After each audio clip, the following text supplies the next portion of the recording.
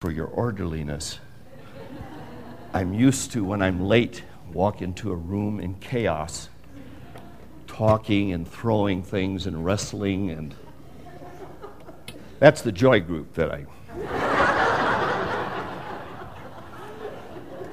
Okay. No, I'm thinking of catechism. Let's open with prayer. Lord of the church, who has given us your holy word and therein your holy promises, help us to read, mark, learn, and inwardly digest your sweet word, that we might be nourished unto eternal life. For the sake of and in the name of our Lord Jesus Christ. Amen. Okay, Bruzek and I had a debate. At first we were going to go with my talking to you about altars. Then Bruzek thought it over and he said, I don't think that's going to work. Just take him through grain offering and peace offering. And then I was mindful of the fact that we probably wouldn't begin meeting to about now. And let's face it, Bruzek's out of town. So I decided I'm going to talk to you about two things. First, I am going to talk about altars, and then I'm going to talk about ritual. And I'll let him pick up with grain offering and peace offering next Sunday. This will be just a little surprise for him when he comes back. But I hated to... Pardon? I know it is. And at my age, few people can hurt me. Okay. Well, let's do remember it's on tape and not be too Levitus here. I was afraid that we would try 15 minutes for peace offering, 15 minutes for grain offering, and then we got to be on our way. So this when we have Eucharist at 9 o'clock, this is just always one of the disadvantages of it, and so we live with it. It'll just help us decide if we build a new church, how much seating capacity it should have. Talking to you about altars. It's perhaps some of you come out of traditions, I don't want to do a show of hands, but come out of traditions where there are not altars. What is the significance of that, first of all? Do you understand that? Because it has a historical launching point.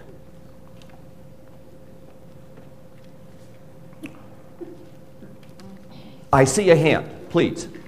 I always thought it was because they believed that the final sacrifice had been made and that altars were for sacrificing, and because Christ was the once and for all, that we didn't need an altar anymore. Precisely. In other words, you don't need to have an altar. The historical thrust of that, it probably includes that kind of thinking. But if you look at the history of the Reformation and the three strains of Christianity that came off of that, Lutheran, which really was a term of derision that Luther's antagonists used with him because it means little Luthers.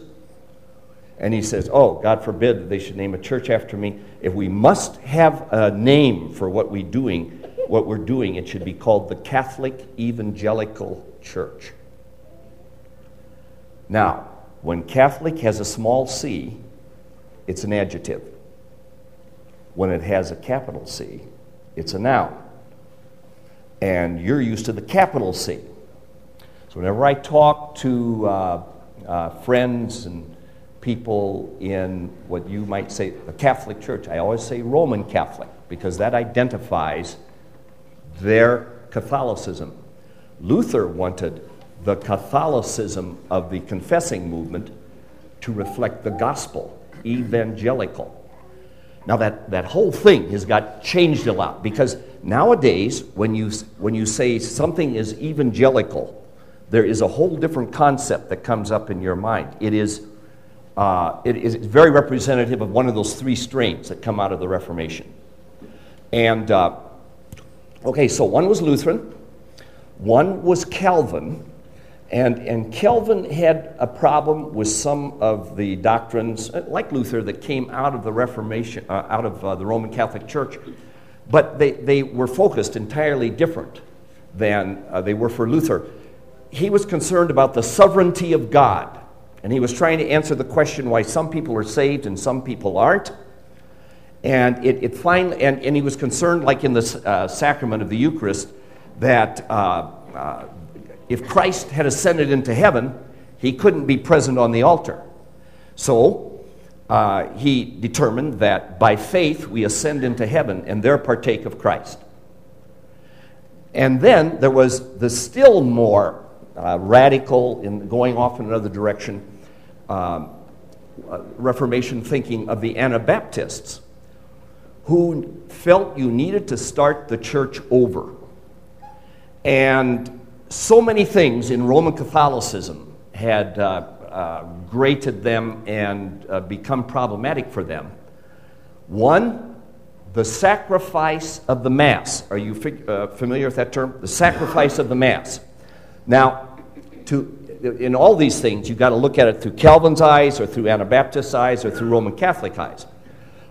In the Roman Catholic Church, articles of faith can be determined by the Scriptures, by the decrees of Pope, by the decrees of councils, and tradition. And somewhere in the milieu of all four of those, the teaching rose up of re-sacrificing Christ, although I think a Roman theologian would want to sharpen a pencil more on that and say, that's not quite right. But at least it's called the sacrifice of the Mass. And they speak of it as a representation of Christ's crucifixion. Now, that's what the Anabaptists and the Calvinists reacted so strongly to. And they said, you don't need to have an altar because Christ's sacrifice is complete. True. Luther said, however, the altar is one of those marvelous symbols for the gospel, for the crucifixion of Christ. Because when we see that altar and come into its presence, the promise of Christ that he would be wherever two or three are gathered together in his name is magnified, and that altar directs us to centering on the evangel. Christ died for our sins while we were yet sinners, says in Romans chapter 5, I think. So, because Luther felt that the church of the West, and I say that because the church of the East, or what we now call Greek Orthodox, Serbian Orthodox, Russian Orthodox, the church of the East represented a facet of Christianity. The church of the West was the Roman Catholic Church. Roman because it was headquartered in Rome, and the bishop of Rome was the Pope. So it was the Roman Catholic Church, the Roman Rite. And he said, there's nothing wrong with altars, it's just that you got to put the gospel as the explanation of the altar. It's where Christ was sacrificed for our sins. So he saw that the church which had existed in the West for 1,500 years was a witness of the Holy Spirit, and you couldn't just vitiate that. He did not want to start the church over. He wanted to reform the church and re-establish the gospel as the only source for doctrine and faith. Not the decrees of councils or bishops or traditions. And he said traditions need not be everywhere the same, but that was honored. And I read from a great theologian who has done a lot of teaching to me in the riddle of Roman Catholicism. He picks up this name that Luther preferred, the Catholic Evangelical Church, and he says, here's the way you make it plain to people. The Lutheran Church has a Catholic identity, small c, because it wants to reaffirm the witness of the Holy Spirit in 1,500 years of the church's life. And it's evangelical. So we have a Catholic identity. We have an evangelical principle. And that means when we go to the Bible, we begin teaching it and reading it and probing into it at the point of the gospel. Whereas Calvin begins with the sovereignty of God. I'm not sure I can speak for the Anabaptists, what they would say. Probably that you must have a personal conversion that you are conscious of. And our queasiness with that is we think unwittingly it becomes something, my conversion becomes something I initiate. And we think that the Scriptures, when it talks about justification by grace through faith, says, no, God is the initiator. Well, at any rate, that's just a little historical context for why, when you walk into a Presbyterian church, and they're a good example of Calvin's theology, what do you see at the front of the church? A table. A table. What is always engraved in wood on the table? In remembrance of me. In remembrance of me. Because that right there speaks the theology of their sacrament. And for Presbyterians to do that, they're being authentic to what they teach and preach to people. What is behind the altar? Okay, we don't have a lot of time. Behind the table, sometimes a cross. Sometimes a cross? Sometimes. And usually a pulpit? Not? Because the preaching of the Word is supreme in what goes on in that service. And when they have communion, which is not an every Lord's Day communion, in contrast to the early Christian church who celebrated Eucharist on every Lord's Day, they preach and they don't have the memorial communion. Now, this is not offered in a pejorative way. It's just saying they do that for a reason. And the reasons have to do with their theology.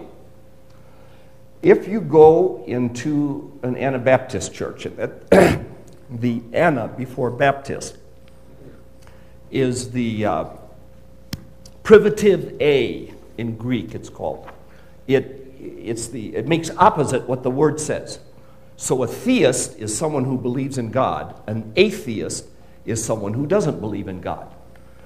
In a sense, you could say a Baptist would believe certainly in baptism, but the privative A, and it's the whole spelling thing, the rules of orthography, is that what I want to think of? Say that you have to use the ANA in the case of certain words. Anabaptists do not believe in baptism in a certain way. And that strain of Reformation thought reacted much more, and that's not true of Calvinists, by the way, reacted much more strongly to everything in the Roman Church as having to be started over.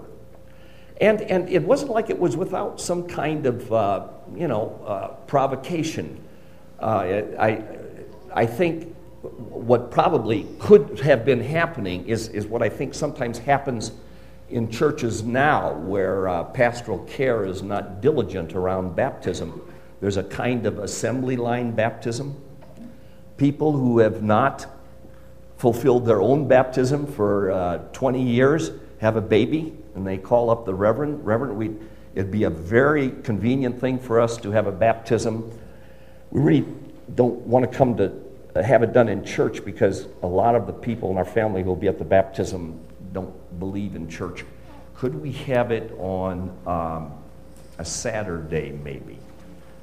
Preferably about noon because we're planning a brunch, so-and-so. And I think we need to give more pastoral care from that. And I think that was the kind of thing the Anabaptists were concerned about, assembly line baptism. And the sacrifice of the Mass was absolutely abhorrent to them. And imploring reason rather than the principle of the gospel and the promise of Christ, because the only reason baptism has power and the Eucharist has power is because Christ promised it. They went in the opposite direction. Everything was symbolic.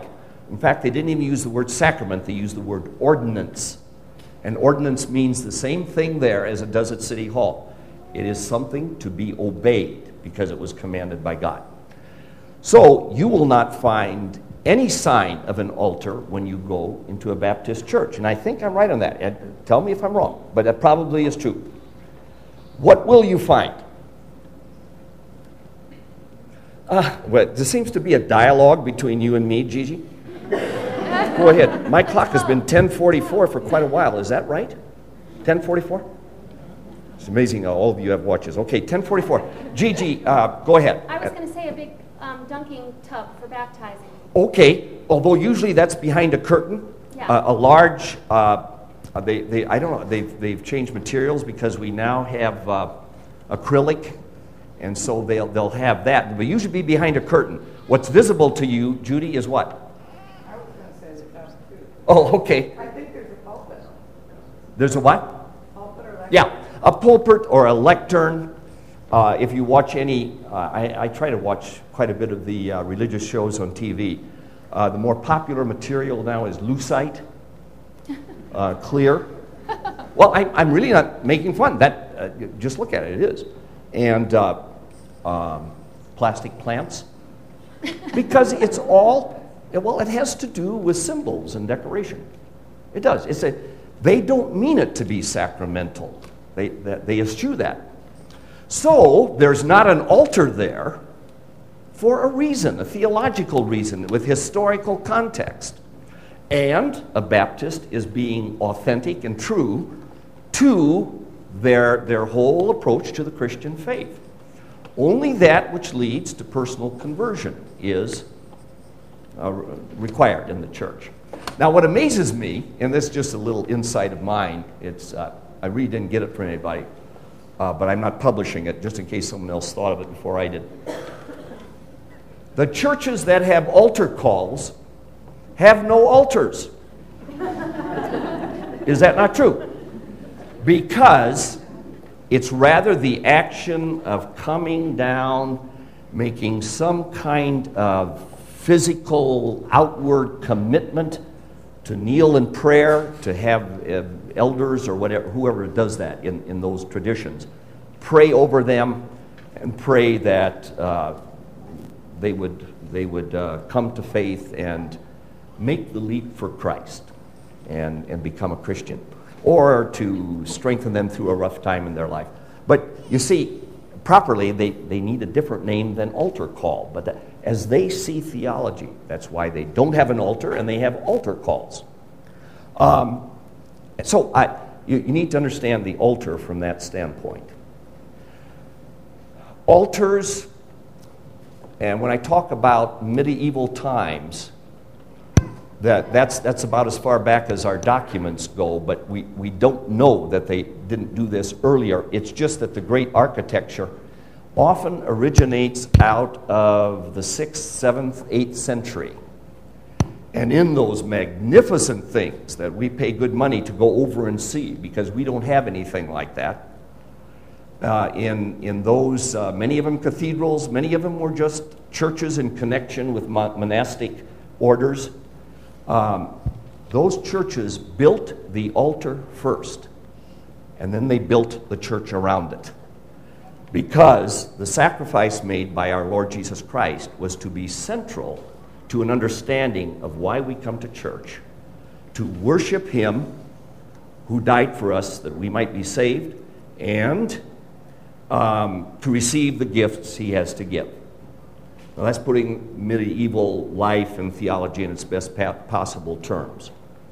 There's a host of things: the illiteracy of the laity, the superstition of the clergy, and again, traditions, decrees of popes and councils, where things began to evolve and change. But the altar was never seen as an option.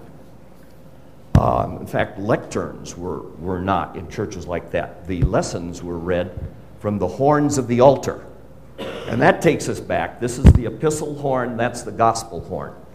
And that takes us back to Old Testament typology with understanding terminology about an altar. If you were in some kind of mess and you were fleeing for refuge, you would flee to a horn of the altar and grasp it.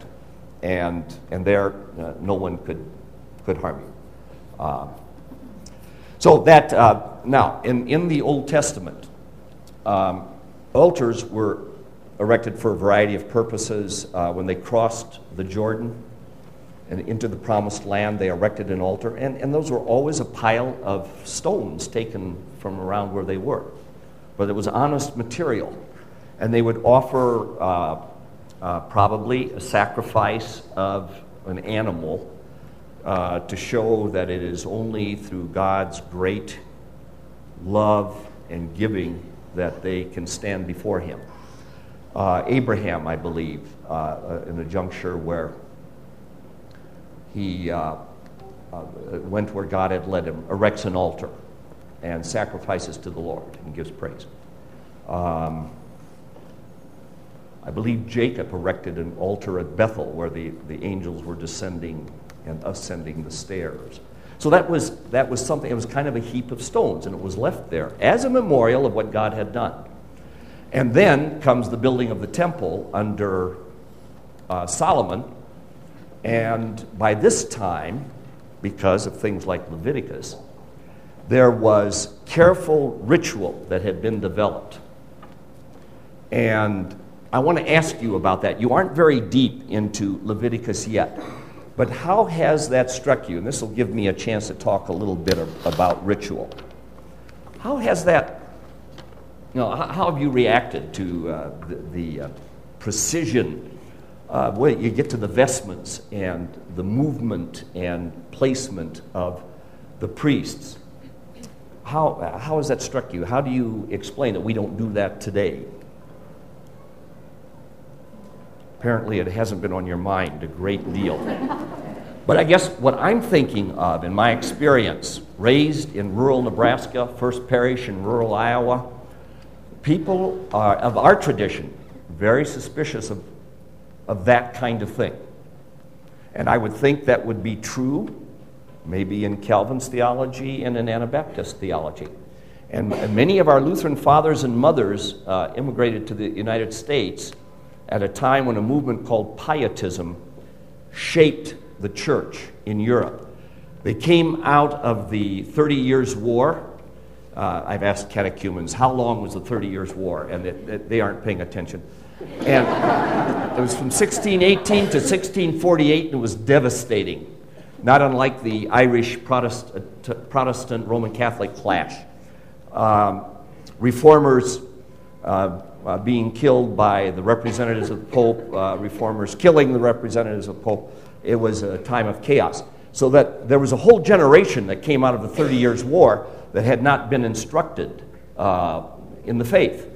And so a heavy emphasis was placed on instruction, and then what the goal was is that they could say it back. Because they couldn't read, they had to memorize it and be able to say it back. And this is unusual, where I hope I said that in the sermon today, where the secular starts to have a lot of influence on the church. And it was felt by the Pietists that people were just re-saying what their faith was, and it wasn't a matter of the heart. And so they began to emphasize, they talked about deeds, not creeds. And when they came over to the United States, and this was extant when I was raised in northeastern Nebraska, my dad was a pastor. We would have communion 6 times a year. And I never questioned that. I never wondered. I go through preparation to become a pastor, and I start reading all these things about Lutheranism that even my dad hadn't told me. Under the prayer section in the Catechism, when you get up in the morning, make the sign of the Holy Cross and say, in the name of the Father, Son, and Holy Spirit. And then say the Creed, the 10 Commandments, and the Lord's Prayer. And then you may also say this little prayer, and it's Luther's morning prayer. I'd never seen that before. And why would Luther be suggesting that you make the sign of the cross when you get up in the morning? Remember your baptism. Sign of your baptism. That's right. You were baptized into the name of the Father, and the Son, and the Holy Spirit. Receive the sign of the Holy Cross both upon the forehead and upon the heart as a sign that you have been redeemed by Christ the crucified. And it was no more than that. Now, when we played Guardian Angels High School in basketball, these guys would always step up to the free throw line, make the sign of the cross, and we Lutherans were praying that they would miss the free throw. Frequently they made it, and then we were stuck because we wouldn't resort to that sort of help. We would rather play poorly but honestly and lose. But I guess what I'm saying is our church has had a lot of movement and this way and then this way. And it's really been since the 30s that there was very small movement about trying to restore sacramental theology to be more prominent in Lutheran churches. A greater study of the confessions and greater study and emphasis on the sacraments and their at least weekly accessibility. So I want to get over to ritual because a lot of our backgrounds, in Lutheranism at least, and then if you come from Anabaptist background or a Calvin background, and you have Lutherans feeling kind of the same about ritual is going to be kind of squashed. Why? Because people think ritual is what? Law. Law? And? Catholic, Roman Catholic. And? Dead. What I couldn't hear? Dead. Empty, vain repetitions. That really is. Now, maybe you don't hold that, but that's the way a lot of people will view ritual. I would counter that is a misconception and a wrong definition of ritual. Instead of ritual being vain repetitions, empty, dead, and when we start pushing far enough, ritual is not confined to the Roman Catholic Church or the Greek Orthodox Church. Ritual should not be defined as the repetition of meaningless things that are really empty. Ritual is the redoing, the repeating of those things that have the deepest and most profound meaning. That's what ritual is. Now, can you take ritual and make it, of no worth and no meaning? Of course you can. And you can do that with a marriage. You start out married life that when you go to work, you give your wife let's say an extended kiss, goodbye. And then you're married 15 years, and she's handing you a piece of toast as you run out the door. Well, that probably they need to stop. He needs to make his own toast. He needs to be able to learn how to kiss her again and make it worthwhile. But I guess what I'm saying, the Lord's Prayer, saying the Lord's Prayer. Some people think that my theology is if you never prayed anything but the Lord's Prayer, you'd have an adequate prayer life. And people have taken me on for that, for having vain repetitions. That's not it at all. But can you make it that? Of course. Can you make it a vain repetition to say, "Oh, Father God, we just want to thank you"? Yes, you can. There's all kinds of formula for articulation that can become meaningless. But we never said that you should come to church and not give of yourself and not do a little work at it. Jesus died to take away your sins, not your minds, you see. And when you come, you preach the sermon to yourself. Sermon's not very good today, but I remember that gospel reading. I don't remember the gospel reading or the sermon, but I do remember when the pastor said, "Take, eat the body of Christ for your forgiveness. Take, drink the blood of Christ for your forgiveness." And so, the ritual of the New Testament church borrowed heavily from the ritual of the Old Testament church, but did not just repeat it. It had to be sifted now through Christ. So what remains of the ritual of the synagogue? And by the way, I was in with you last Sunday. It's the only time I've gotten to hear Pastor Bruzik on this, where someone talked about why do Jews not sacrifice today? Well, he said because there's no place to sacrifice. And that is true. An added thing is that many strata of Jews do not believe that a Messiah will come. They've given up on that. And so they even though they call themselves Temple Beth Shalom, they're a synagogue. So they're in that sense, there's no place to crucify anymore, and belief that a Messiah will come has been abandoned. But the service of the word is kind of the ritual of the synagogue. Some of the ladies have studied covenants in the Crossway Survey course, and you'll remember the parts of a covenant. The preamble, the historical prologue, the rereading of the covenant, and we read scriptures that just reminiscent of that. Rereading of the covenant, blessings and curses. May I be cursed if I break this covenant. May I be blessed as I keep it. Law and gospel. And there's one more part, and I can't remember it. So that the service of the word in the ritual of the service of drawing out of the Old Testament people. The ritual of the New Testament is in the celebration of the Eucharist. And none of it is vain repetition. You just may be sleepy and lazy that day. Well, that's okay. God still loves you, and so do we. Just don't make a habit of it. And that part is gospel, where we are centering on God's giving us gifts. So what I want to say is, in the Old Testament, in Leviticus, there's going to be two kinds of offerings on two kinds of altars. One is grain, and grain offering will be for thanksgiving. It will not be for atonement. A peace offering is the result of being God's people. The NIVs that you might use call it a fellowship offering. That's a bad translation. It should be peace offering. In other words, that's what we're always talking about. These things need to be applied to life, and nothing's applied to life when you're talking all that jargon. Well, it is applied to life. You make peace. God has made peace with you, and you make peace with your brother. And there's the altar of incense and sacrifice outside of the Holy of Holies. You'll be getting to that. And that's where animals are offered for various forms of sacrifice.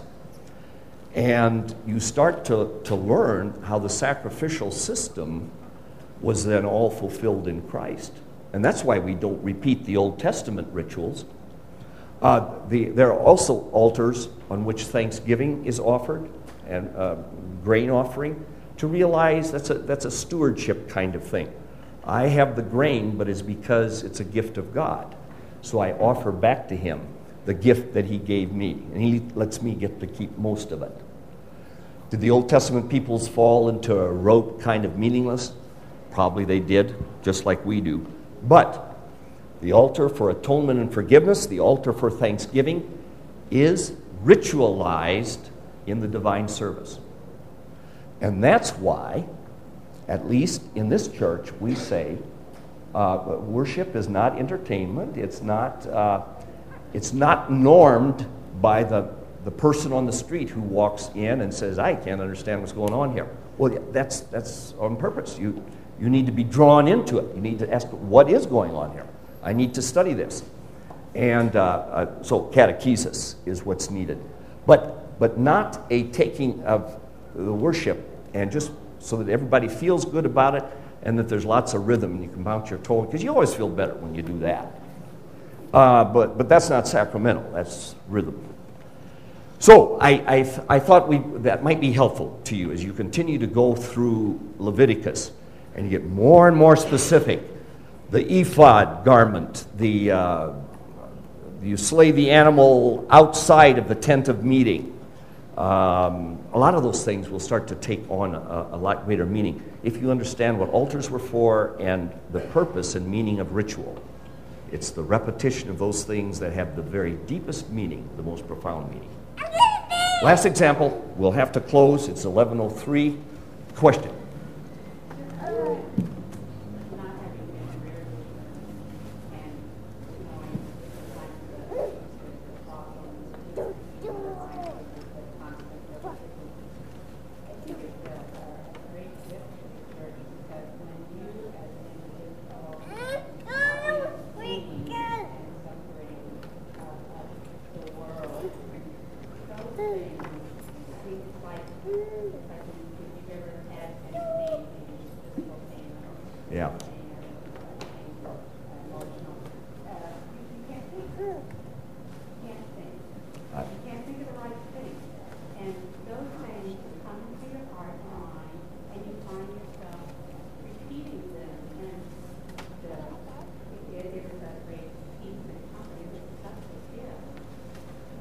It's, You do, like you say, take it for granted sometimes, and yet, like, and we don't pay attention to it. we do. But you still have to do it because most of the time, you'll be on your knees thanking God that you have that.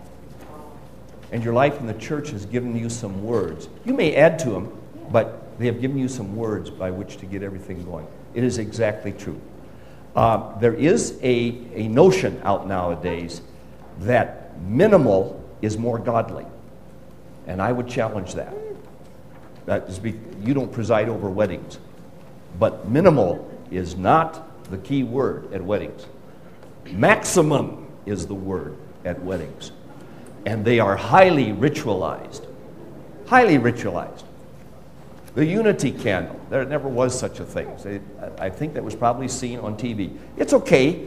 I'm not saying it's wrong, but so we have our places where ritual is.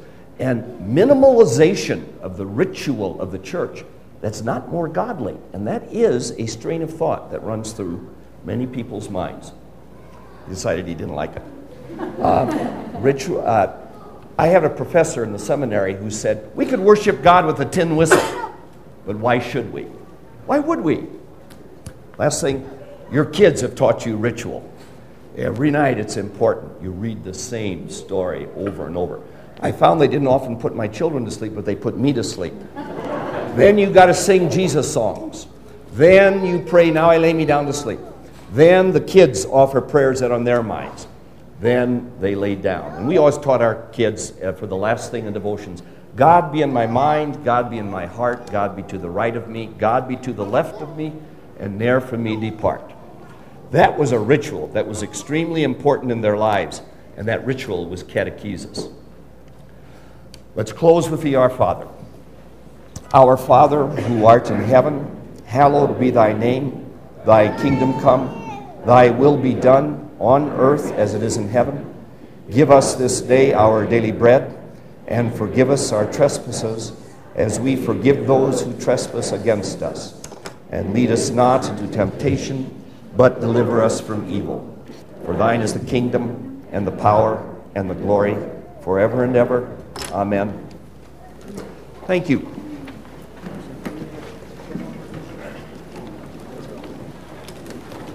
Could you just grab that and put it kind of behind that